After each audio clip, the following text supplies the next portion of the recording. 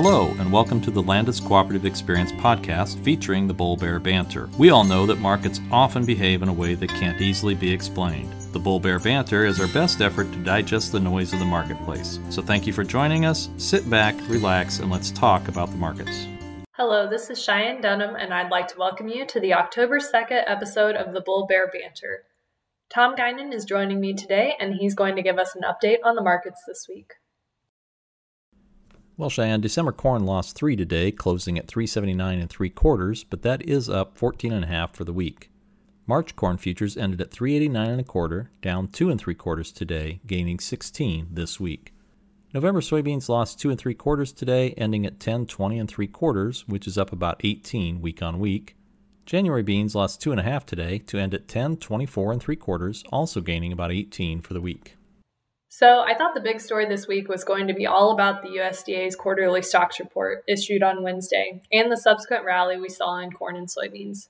That is, until last night when word broke out that President Trump, his wife, and at least one other member of the White House team has been diagnosed with COVID. Initially pushing grain and equity markets lower due to confusion and uncertainty about the market, it appears traders have shrugged off the news for now, with the Dow close to unchanged for the day and corn and soybeans rallying from their low of the day while still finishing the day slightly lower. Regardless of what happens, the fact that the president has been confirmed to have COVID has injected more volatility into all marketplaces. We'll see what happens in the next couple of weeks with this story and the impact it has or doesn't have on the grain markets. And with that, let's move on to the bull-bear factors. The main bullish factor for corn was the stocks report issued Wednesday. For corn, the average estimate was 2.25 billion bushels as of September 1st, with a range of 2.12 to 2.57. The actual number per USDA was 1.995. They also revised the 2019 production number to 13.62 billion, up slightly. So either they were way wrong about the previous year's production or demand, or they really missed 2019 demand. Either way, it was good for about a 20-cent rally on Wednesday and Thursday before Friday's reversal. Export inspections last week were 31.8 million bushels, which was slightly above the previous week. For the same week last year, it was 16.6 million. Cumulative exports for the first 4 weeks of this marketing year are right at 110 million bushels loaded versus 61 million at this time last year. Shipments to China were about 34% of the weekly numbers, almost 11 million bushels. Export sales remained strong again last week at 79.8 million bushels and once again well above market expectations. Total commitments now stand at 969 million bushels compared to 382 at this point last year. Our bear factors on corn, national crop ratings for corn remain unchanged in the latest report. As of Sunday, it's still 61% in the good to excellent category versus 57% at the same time last year, with Iowa remaining unchanged at 42%, as well as Illinois at 73%, while Indiana gained 2 points, coming up to 63%. Minnesota gained 1, coming in at 78% good to excellent, but Nebraska did drop 1 point down to 63%. Harvested acres were estimated at 15% complete versus 8% last week, and an average of 16%. Brazilian corn plantings for their first crop is estimated at 32% complete versus 29% at the same time last year and an average of 21%. They're also expecting some decent rains this weekend, which will move planting along quickly, as many have been patiently waiting for rain before they plant.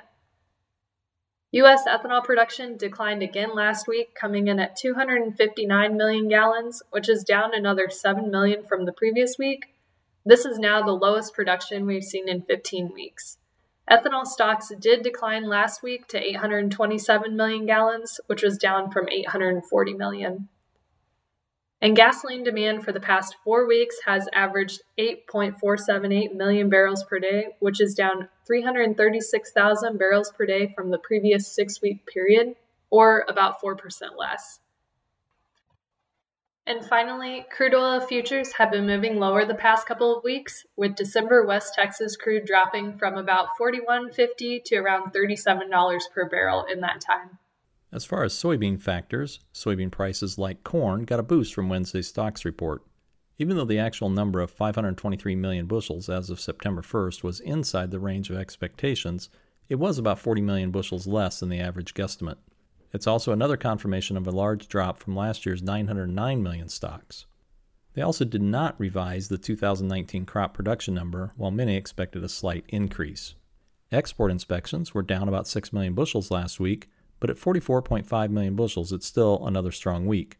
This puts us at 178 million for the first 4 weeks of the marketing year versus 116 million at this point last year. We still need to average about 39 million per week for the rest of the year. Last year, that number was just over 30 million per week. China was the main destination, with 73% of the shipments headed to them. Export sales were strong again last week at 95.2 million and once again slightly beat market expectations. This marks the 4th week in a row of sales above 90 million. China continues to account for a big portion of sales, this time with more than 40%, while our favorite destination, unknown, accounted for another 32%. It had been more than a week since we saw a flash sale of soybeans to China until this morning when another one was announced, as well as another sale to unknown. Total commitments to all destinations now stand at 1.4 million bushels versus 520 million at this time last year. This is more than 65% of the USDA's estimate for the entire year. For soybean bear factors, crop condition scores remain in the bear column. The overall ratings gained 1 point in this week's report with good to excellent at 64% nationally, continuing to be above last year's 55%. And harvested acres were estimated at 20% complete at the end of last week for the U.S., up from 6% the week before and last year, and above the 5-year average of 15%. Iowa jumped to 30%, up from 7% complete last week, and an average of 8%. Our info says we're further ahead than that in central Iowa, especially to the west side of the Landis footprint, rapidly moving east. With good weather, we'd expect many to be done by the end of next week. On our what to watch for in upcoming events, the next WASDE report is going to be out on October 9th, and it looks like we'll return to some warmer temperatures next week, with some areas close to 80 degrees. I'm sure this will push harvest progress along quickly. Long days with little sleep can be a dangerous combination, so please be safe out there and look out for others on your team this harvest. And now for Tom's take. Wow, it's already October, and this Sunday is Good Buddy Day. I hope you take some time to show some appreciation to your favorite truck driver or truck drivers. Okay, so maybe it's not a well-known or even nationally recognized event, but I always think about October 4th as the day we should use as a Trucker Appreciation Day. I have never understood why the powers that be selected some random week in September to recognize truck drivers, especially when it's literally 2 weeks before Good Buddy Day. What were they thinking?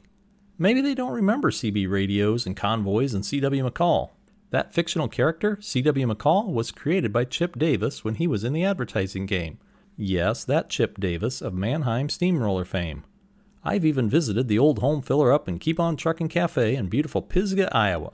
So I know it's harvest, and things are busy with combines, tractors, and trucks going hard. Just try to find some time to say thanks to your friendly truck driver this Sunday. Just tell him Happy Good Buddy Day. It's 10-4, good buddy. Thanks for listening. We appreciate you joining us for the Bull Bear Banter. If you'd like to contact us, you can send a tweet to @LandisCoop or drop an email to podcast@landiscooperative.com. Our tagline is Bears make money, Bulls make money, and pigs just go to market. If you have any questions regarding grain marketing decisions, please reach out to your area grain marketing advisor. We want to thank you for listening, and we'll be back with you again next week.